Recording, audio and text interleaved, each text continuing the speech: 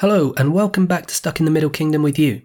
I'm Adam, an English teacher who went to China in 2014 and taught English in a small city near Shanghai. This podcast tells the story of my troubled first year, so if you're new to the show, I'd encourage you to start at the beginning. That said, alongside the main story, many episodes focus much more on other issues about Chinese history and culture, and you don't really need to be following the story to listen to that part. Okay, on with the show.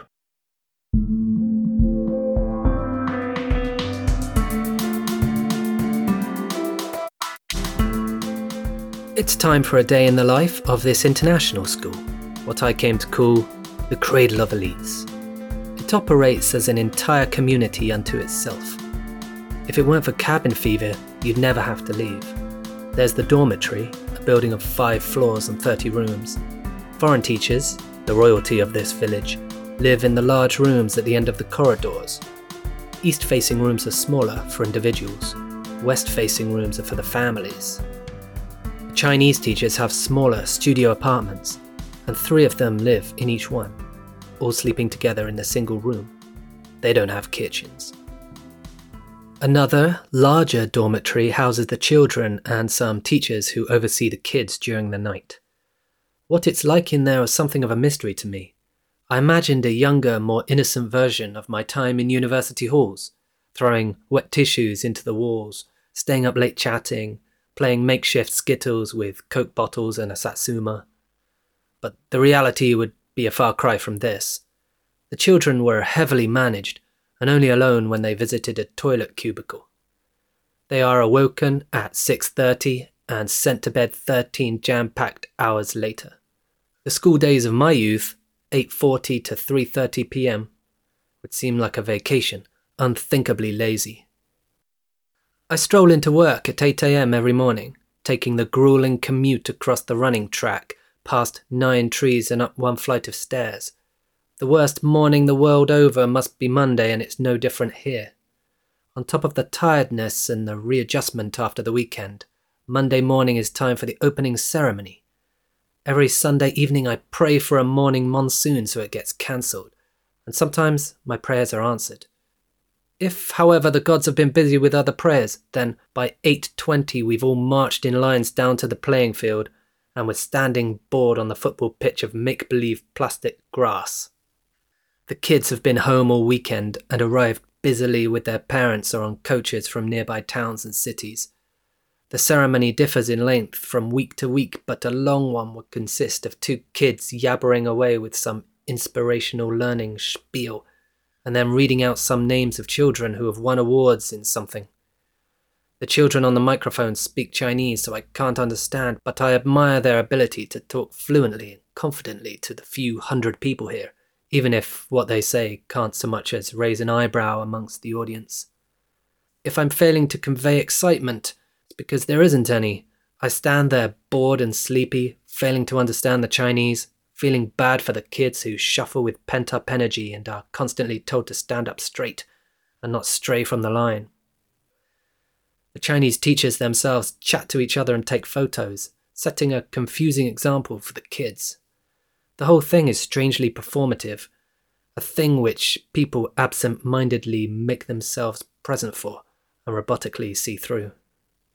We're also treated to the Chinese national anthem, called March of the Volunteers. Is about standing up and marching on, and refers to the volunteer armies who fought the Japanese. Pretty powerful stuff. In 1949, the victorious communists made it their national anthem. The words had been written 15 years earlier by the playwright Tian Han, and the music by Nie R, written 1 year after that. R was a nickname. It means ears, a suitable name for any musician, but one especially suited to Nie, who had the princely talent of being able to move his ears independently of one another. It was a talent to win friends at parties, but alas, probably not one which will save you when the Japanese are charging over the hill. Both men were young victims of a dangerous Far Eastern world. The young musician's death occurred while swimming in Japan during a time when relations between the 2 countries were at a particularly low ebb. Letting your guard down for a quick dip in your enemy's pool probably isn't advised. But in fact, no evidence arose that Nie was killed. He may well have simply drowned. War or no war, swimming is dangerous and should always be done with a qualified lifeguard on duty.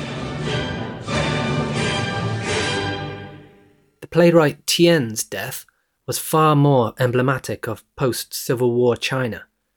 As the first flames of the Cultural Revolution began to lick in 1966, Tian, who was an avid revolutionary, was attacked. 5 years earlier, he had written a play critical of Chairman Mao's policies called Xie Yao Huan. Criticism of communist governments in the 20th century has something of a bad reputation, and China is no different. But in 1956, the CCP decided to welcome criticism and different opinions channeled through arts and literature. The policy of letting 100 flowers bloom and 100 schools of thought contend is designed to promote the flourishing of the arts and the progress of science, Mao famously stated. Sweeter words have rarely been uttered, but within a year the sentiment had been reversed, and those who'd taken advantage of this liberal olive branch were finding themselves face to face with judges, prison guards, or executioners. "I've enticed the snakes out of their caves," Mao cackled, making the whole thing appear to have been a bloody trick. Whether it was a trick is still an open question, as I understand. By 1961, when Tian wrote his critical play, criticism was again forbidden. Perhaps it was surprising that he remained free for another 5 years. When the Cultural Revolution struck, the Red Guards were eager for righteous blood wherever they could find it. Tian was sent to prison as a counter-revolutionary, where he died before the decade was over. The national anthem was duly changed to the propaganda song "The East is Red," which contained lyrics like, "The East is red, the sun rises, from China appears Mao Zedong."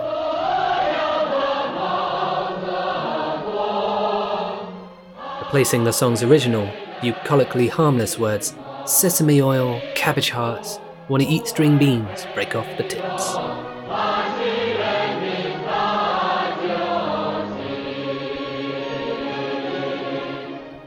Tales like this would go through my head as I watched the saluting children belt out their national anthem. Before they start, 6 kids hold the flag and walk a small ceremonial distance to the pole. An instrumental piece of military drums and trumpet accompanies the raising of the flag, which stops once it's fully up and happily flapping in the wind. Then the anthem begins, and the kids belt it out with much fervour. For me, nationalism in powerful countries is always unnerving. Nationalism certainly has energy and can unite a broken people or express strength to a stronger adversary who is currently lording it over you. But when the country is already charging headstrong towards regional or global dominance, I look instead for signs of humility and restraint. Alas, I have no examples of such a thing here in the Middle Kingdom. Instead, powerful countries puff out their chests, and China is no exception. And it's only increased as Xi Jinping's reign has continued. Here he is addressing 70,000 people who had gathered in Beijing on the 100th anniversary of the founding of the CCP,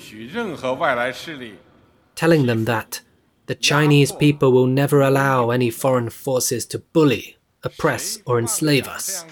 Whoever nurses delusions of doing that will crack their heads and spill blood on the Great Wall of Steel built from the flesh and blood of 1.4 billion Chinese people. It should be noted, however, that this isn't the same China as the one in which Tian was imprisoned. Xi Jinping's rallies may have tens of thousands of beaming devotees and helicopter flypasts, but in the second half of 1966, Mao Zedong had 8 mass rallies in Tiananmen Square, often with more than 1 million Red Guards in the crowd. Tian was posthumously rehabilitated in the late 70s, and the notorious guard at his prison camp, the villainously named Kang Sheng, was posthumously condemned along with the other culprits of the age as Deng Xiaoping's new China sought to draw a line under its dark past. Whether the lengthening shadows that are coming to define Xi Jinping's leadership are a sign of the darkness returning more permanently is still an open question. The symbolism of the flag has also been reviewed. to forget the fundamental hostilities of the past and shed some of the class rhetoric that sits uncomfortably with China's cheeky wealth. The 4 small stars which now represent the unity of the people alongside the CCP's big star were originally symbols of the 4 classes remnant when the communists took over: the proletariat, the peasants, the petty bourgeoisie, and the patriotic capitalists. If anything, in the trivialities of the school day cements revolutionary China firmly in the past, it's the awards. During some assemblies, some kids will be awarded certificates of achievement. Perhaps Sarah is the best in class 1, or Jerry came first at a piano contest. As they ascend the steps to the podium, the song from the Magnificent Seven plays with gusto.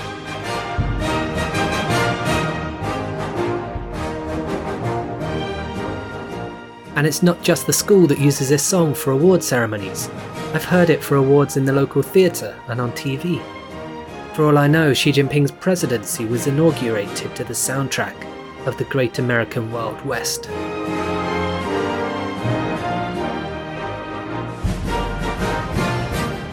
Imbued with confused patriotism, classes begin. If it's not Monday, then classes begin a little earlier, 7:30. I start at 8:15, teaching in 40-minute blocks. The shyness of the kids melts away and a lingering crowd control problem begins to arise. I have 4 rules. Speak English, hands up when you want to ask a question, sit like a tree, a rule added at the behest of Chinese teachers who demand good posture, and be quiet. Naturally, the kids can't speak English, so they are compelled to follow the be quiet rule. If they need to say something and don't know the English, they have to ask, "May I speak Chinese?" 95% of the time the answer is yes, and they'll make some kind of observation to Yun or Qian, our Chinese co-teachers, which gets translated to me. It's usually a pretty good point about how my instructions for some classroom task don't make sense. After the second period, there's a 10-minute break, during which a measure of anarchy enters the proceedings. Mine and Kelly's classes blend into one in the hallway, and skipping ropes and hula hoops come out. Arizona Man's daughter, Louisa, charges around hugging everyone, and we adults, Kelly, Yun, and Qian, and I, have a little small talk, with the bitchy side of the conversation proving to be an exclusive indulgence of us foreigners, especially Kelly. Gentle instrumental versions of well-known Western songs ring out through the loudspeakers, like John Lennon's Imagine and Elton John's Daniel. At the start of the third period, the kids do so-called eye exercises, where, alongside Little Jingle, they rub parts of their face and head. It's supposed to fend off weakening eyes, an anxiety that parents commonly share. A number of students with obviously bad eyes suffered and squinted while parents refused to accept the weakness of short-sightedness. I have little faith that the eye exercises prevent the need for glasses, but any moment of meditative calm in these kids' busy day has to be healthy. At 11:20, and not a moment too soon, we break for lunch. As with all location changes, the kids line up and get ready to march. "Attention!" shouts the lead child. "1, 2, shout the rest. "Hands up! Up!" They cross their arms momentarily, a sign of readiness. Then off they go. The formality of the march soon descends into kids messing around again, and as we approach the canteen, shiny signs appear, fixed to pillars. They show students smiling, walking, eating, and lining up. The captions below say things like, "Taste every dish, whatever they like or not elegantly." The canteen caters for every meal except on Friday evening. A group of about 10 ladies in white with plastic gloves and wide smiles dish up the food. If you're there early, you get hot food. If you're late, you get the extra fruit they're going to throw out. Which you choose depends on your priorities. Just steer clear of the middle portion when the canteen becomes a full-blown zoo. Lunch is not the place for dawdling. Within 12 minutes of setting down with their metal trays, the soup has been slurped and the rice scooped, and they're on their way back to class for reading or studying. On warm days, some classes might play outside for another 20 minutes. Everything is tightly monitored. The foreign teachers, that's us, are finished by 3 p.m, but Chinese classes continue until 7. There's a short break for dinner at 4:45. Before this, everyone marches back into the field for exercises. In the warm months, this is a rather cute choreographed dance which gets ever faster as the music speeds up. When it's colder, they run around the track in time to a running song, occasionally chanting 1, 2, 3, 4, 1, 2, 3, 4. There is great merit in synchronicity, I noticed while watching the stern look on the teacher conducting this little chant. Or, if not synchronicity, then certainly conformity. It's this dedication which made the Beijing Olympics opening ceremony such a spectacle. It was simply a continuation of their school day exercises. To the sharp cries of a watching coach, students bounce, twirl and shake, steered like agile sheep, reprimanded like scruffy soldiers. They work for perfection. Watching 9-year-olds break their backs to perfect a dance routine and almost collapse when it concludes is kind of heartbreaking. For their efforts, they get their coach, one hand on his hip, the other cradling his chin, sighing in disappointment, and a lone foreigner on the terraces giving him a thumbs up. I once saw a group of 10 boys with footballs, practicing spinning them around their hips. Not one foot touched one ball. I suppose, if nothing else, their conformity with one another was non-conformity with the rest of the football-playing world, who tend to play football with their footballs. They did this for the duration of 6 songs on the loudspeaker, and then marched off again. Yeah, it's a long day for everyone except us.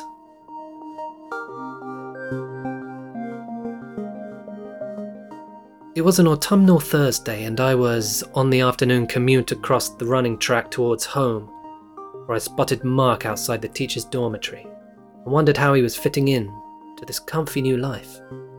He had patched things up with the management after his outburst during the first meeting, but was apparently far from content, lamenting that his students could not speak English. Having been under the impression that this is what we were here to solve, this was not much of a revelation for me. But for Mark, this was clearly frustrating. He disappeared into the dorm, big backpack slung over his shoulder. He looked like a weary traveller who had just had his heart broken in some backwater dive. I looked over at the playing field. Yun was there with her class, 28 7-year-olds making the most of a brief moment of uncoordinated play.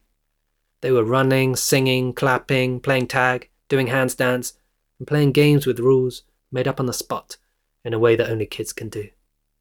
As I approached, they were doing Gangnam Style. Young Sean's smile wider than the Yangtze River itself.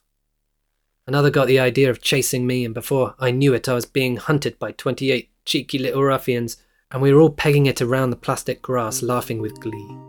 Finally, they caught me and I got bundled. I spotted Arizona Man and his Korean wife, Yong, who were watching their daughter play, and the man asked me about how she's getting on so far in my class. I told him that she struggles with paying attention, and her coordination isn't quite there yet for writing. Numbers too, they aren't really getting recognized. The man seemed to be carefully storing each concern in a different mental compartment in order to generate a more effective image of the problem. His eyes were lowered in thought as we slowly walked the running track. I paused, allowing a moment for us to reflect on this tricky situation. Then Arizona Man told me that he'd run a mile that day, which isn't bad because of the hurt foot he had since dropping that piano on it. Then he appraised me on the swelling and how he might be able to stop with the painkillers before too long. And that was that. I bid farewell to the man and his workhorse of a foot. I went to play piano. Piano rooms, a good 20 of them, sit adjacent to the gymnasium. This is the place for indoor basketball and football. I shook my head in awe of the treats this place has. Everything except a swimming pool, a billiards room and fox hunting. Below the piano rooms was a small gym with a few training machines and a ping pong table. The other big building contains all the offices. If you walk past the finance office at the right time, you can see parents lining up to pay their sums to the school. Prices range from 38,000 RMB per year for regular classes to 58,000 RMB per year for the creme de la creme program, which includes natively reared English teachers such as myself. That's about 40 grand for 7 years. A mighty investment by county-level standards like Changshu. Any leftover cash appears to be spent in the foreign teachers' lounge, a garish room with huge sofas and golden upholstery to match the glamour and finesse of these exotic beings.